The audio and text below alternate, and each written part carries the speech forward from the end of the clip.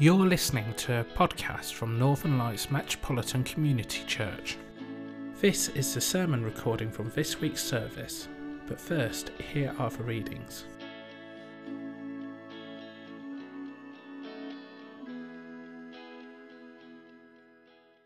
A reading from Isaiah. Again the Lord spoke to Ahaz, saying, "Ask a sign of the Lord your God. Let it be deep as Sheol or high as heaven." But Ahaz said, "I will not ask, and I will not put the Lord to the test." Then Isaiah said, "Hear then, O house of David. Is it too little for you to weary mortals, that you weary my God also? Therefore the Lord himself will give you a sign. Look, the young woman is with child, and shall bear a son, and shall name him Emmanuel."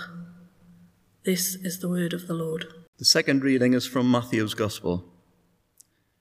Now the birth of Jesus, the Messiah, took place in this way. When his mother Mary had been engaged to Joseph, but before they lived together, she was found to be with child from the Holy Spirit. Her husband Joseph, being a righteous man and unwilling to expose her to public disgrace, planned to dismiss her quietly. But just when he had resolved to do this, an angel of the Lord appeared to him in a dream and said, "Joseph, son of David, do not be afraid to take Mary as your wife, for the child conceived in her is from the Holy Spirit.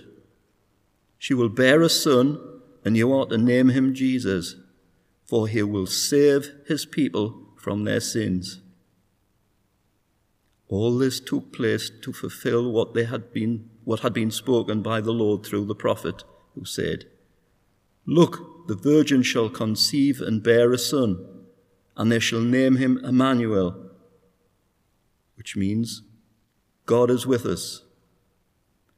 When Joseph awoke from sleep, he did as the angel of the Lord commanded him. He took her as his wife. This is the word of the Lord. You're listening to a podcast from Northern Lights Metropolitan Community Church.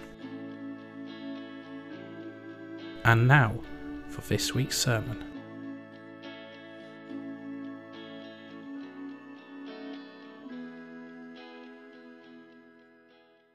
Good evening. Will you pray with me? May the words of my mouth and the meditation of all our hearts be pleasing to you, Lord. Amen. So I want to start this sermon with a short quiz. Who can tell me where this is? Northumberland Street, a bit more specific? Phoenix, yes, that's it. So, going to see the Phoenix window has been a great Christmas tradition in Newcastle for over 40 years, and I'm sure many of you can remember some of your favourites. Does anyone remember this window from their childhood? Going back a few years. So this is Goldilocks and the Three Bears. Anyone remember that? No, perhaps not. Okay, perhaps a bit more recently. What about this one? Some people remember Paddington. This one? Snowman, classic. This one? Bit of Beatrix Potter.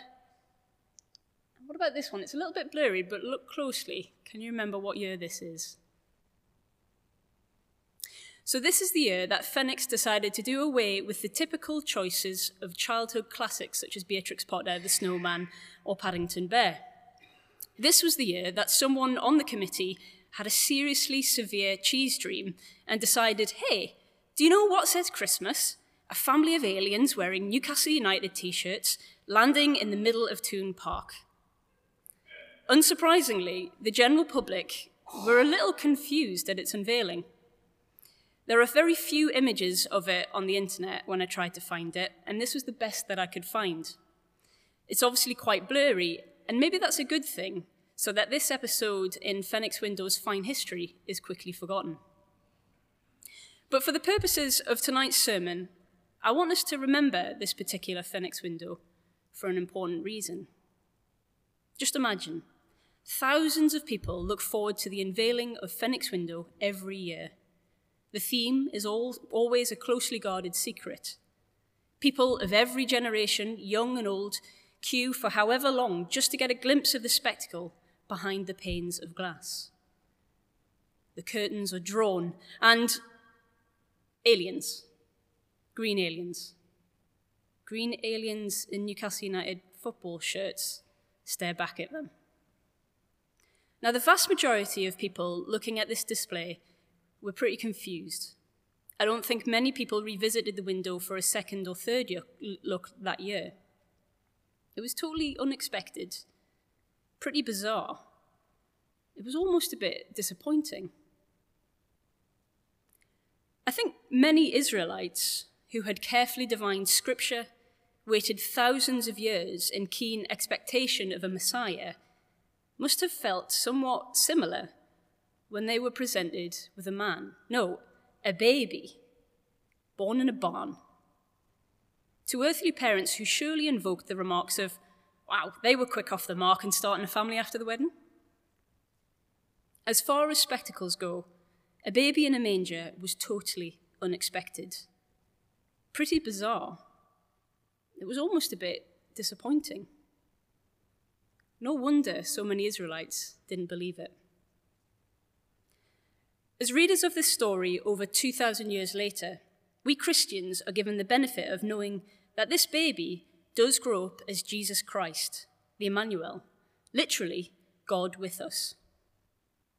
In his life, he performed miracles, he healed the sick, he fed the poor, gave sermons that terrified Pharisees, and even defeated death. But it all started with a small baby in a manger. It must have taken tremendous faith to trust that all the prophecies and all the signs had pointed to this moment. I find signs interesting, or rather, how we perceive signs. I can bet that many of us have said in our lives, "Lord, just give me a sign." It usually happens when we are faced with uncertainty. Lord, just give me a sign that I've passed my exams. Lord, just give me a sign that I've gotten into university.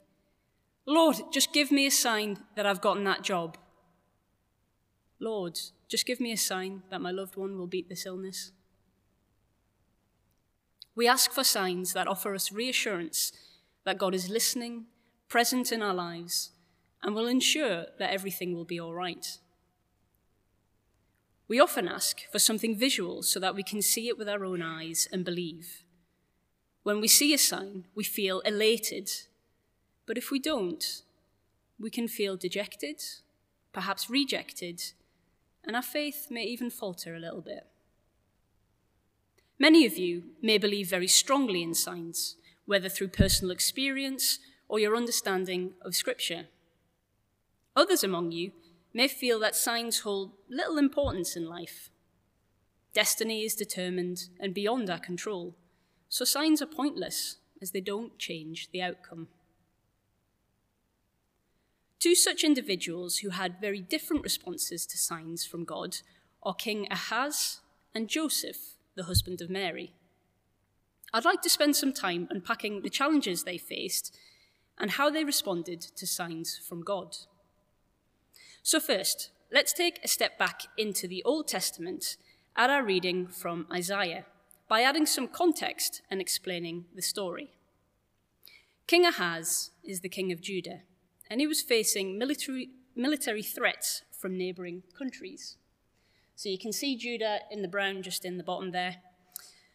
So the Syrian army were marching towards Judah from the north, and that's the green area, marching into Judah and Jerusalem. The Edomites were already crossing the border from the south, and the Philistines were closing in from the west. So it was a pretty difficult situation to be in for King Ahaz. As a solution, he decided to go to the temple of Molech, the god of war, and he did the unthinkable. He sacrificed his son to Molech, believing that it would help him win the war. In the meantime, God sent Isaiah to Ahaz's palace. When King Ahaz returned to the temple post-sacrifice, Isaiah knows exactly what he's done, and rebukes him for losing faith in God. He then gives Ahaz reassurance that the God of Israel would act to save Judah and never let Jerusalem fall. But Ahaz does not believe this. So Isaiah instructs him to ask God for a sign, any sign, so that he may see and understand the presence of God and have faith. But in such dire circumstances, with the odds of political and military success stacked severely against him, Ahaz decides not to take the risk of believing that God will be his salvation. After all, if that God did exist, why was Judah in such a mess in the first place? He would be far better off believing in the god of war, Molech, that had brought so much military success to the great kingdom of Assyria. So instead, Ahaz declines Isaiah's offer of asking for a sign. Isaiah then makes the well-known prophecy known.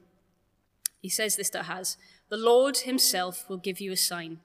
The virgin will conceive and give birth to a son and will call him Emmanuel." And then Isaiah then leaves.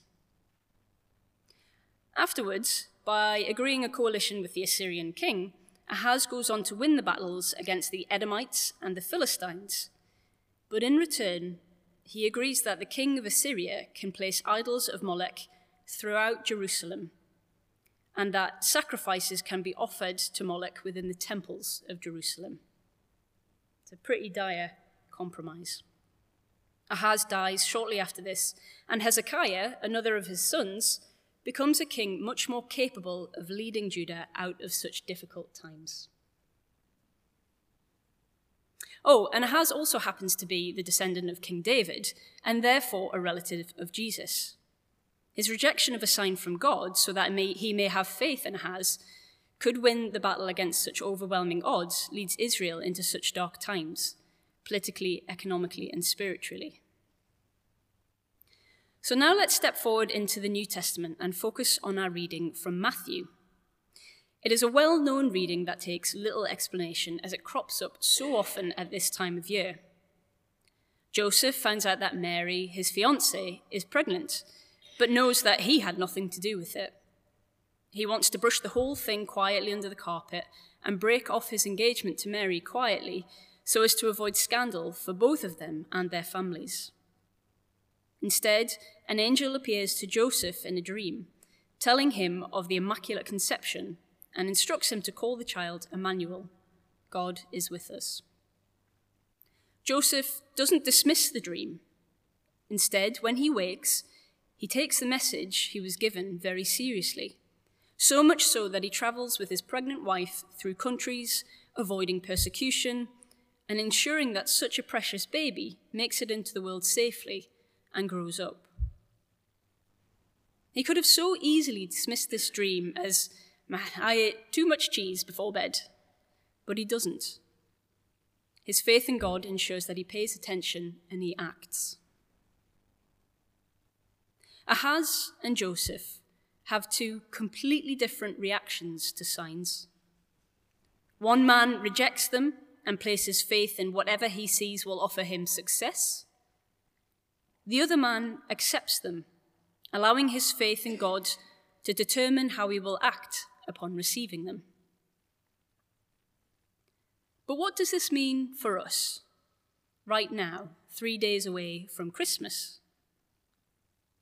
Instead of this sermon following my usual style of encouraging you all to enter a deep state of introspection and challenge yourself to tweak how you may be living your lives to better serve God, tonight I'd like for us to simply take a moment to fully acknowledge and appreciate what a miracle Christmas actually is.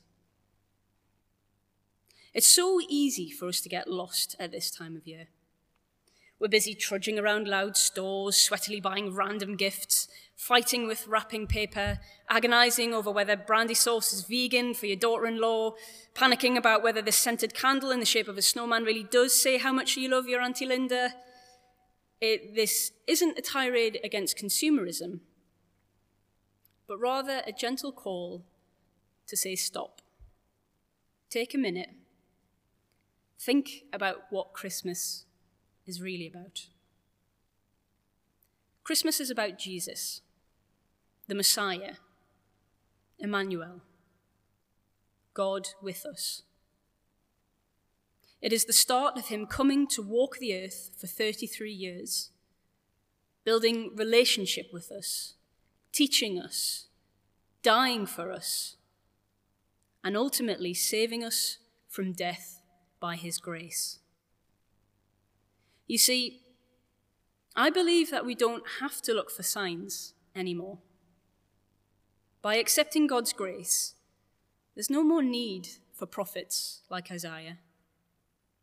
By accepting God's grace, we don't need to look to the stars to divine the coming of salvation. By provision of grace through Christ's death on the cross, all that has already happened. We no longer have to sit and wait with uncertainty. But I'm not saying for a minute that life is a piece of cake or that all your problems will disappear when you welcome God into your lives. But take a minute to really think about this. We have a God that we can know and talk to right now, interested in us, helping us to grow as individuals who can witness God's goodness into the world, accepting us fully, regardless of our race, our nationality, our gender, our sexual orientation, regardless of our physical abilities, our mental health issues, our employment status, the size of our paycheck, or our views on Brexit. Isn't that incredible? I mean, really, isn't that incredible? It may sound corny, it may sound cheesy, it may sound too simple. But leaving all fancy theological debate aside for a moment, grace is a gift that none of us ever saw coming, but that we ought to be eternally grateful for. And it all started on that night in which a small baby came into our world, wrapped in blankets, placed into the feeding troughs of animals, as a father, a mother, 2 shepherds, 3 wise men, several other farm animals, and a donkey looked on. It's unexpected. It's pretty bizarre.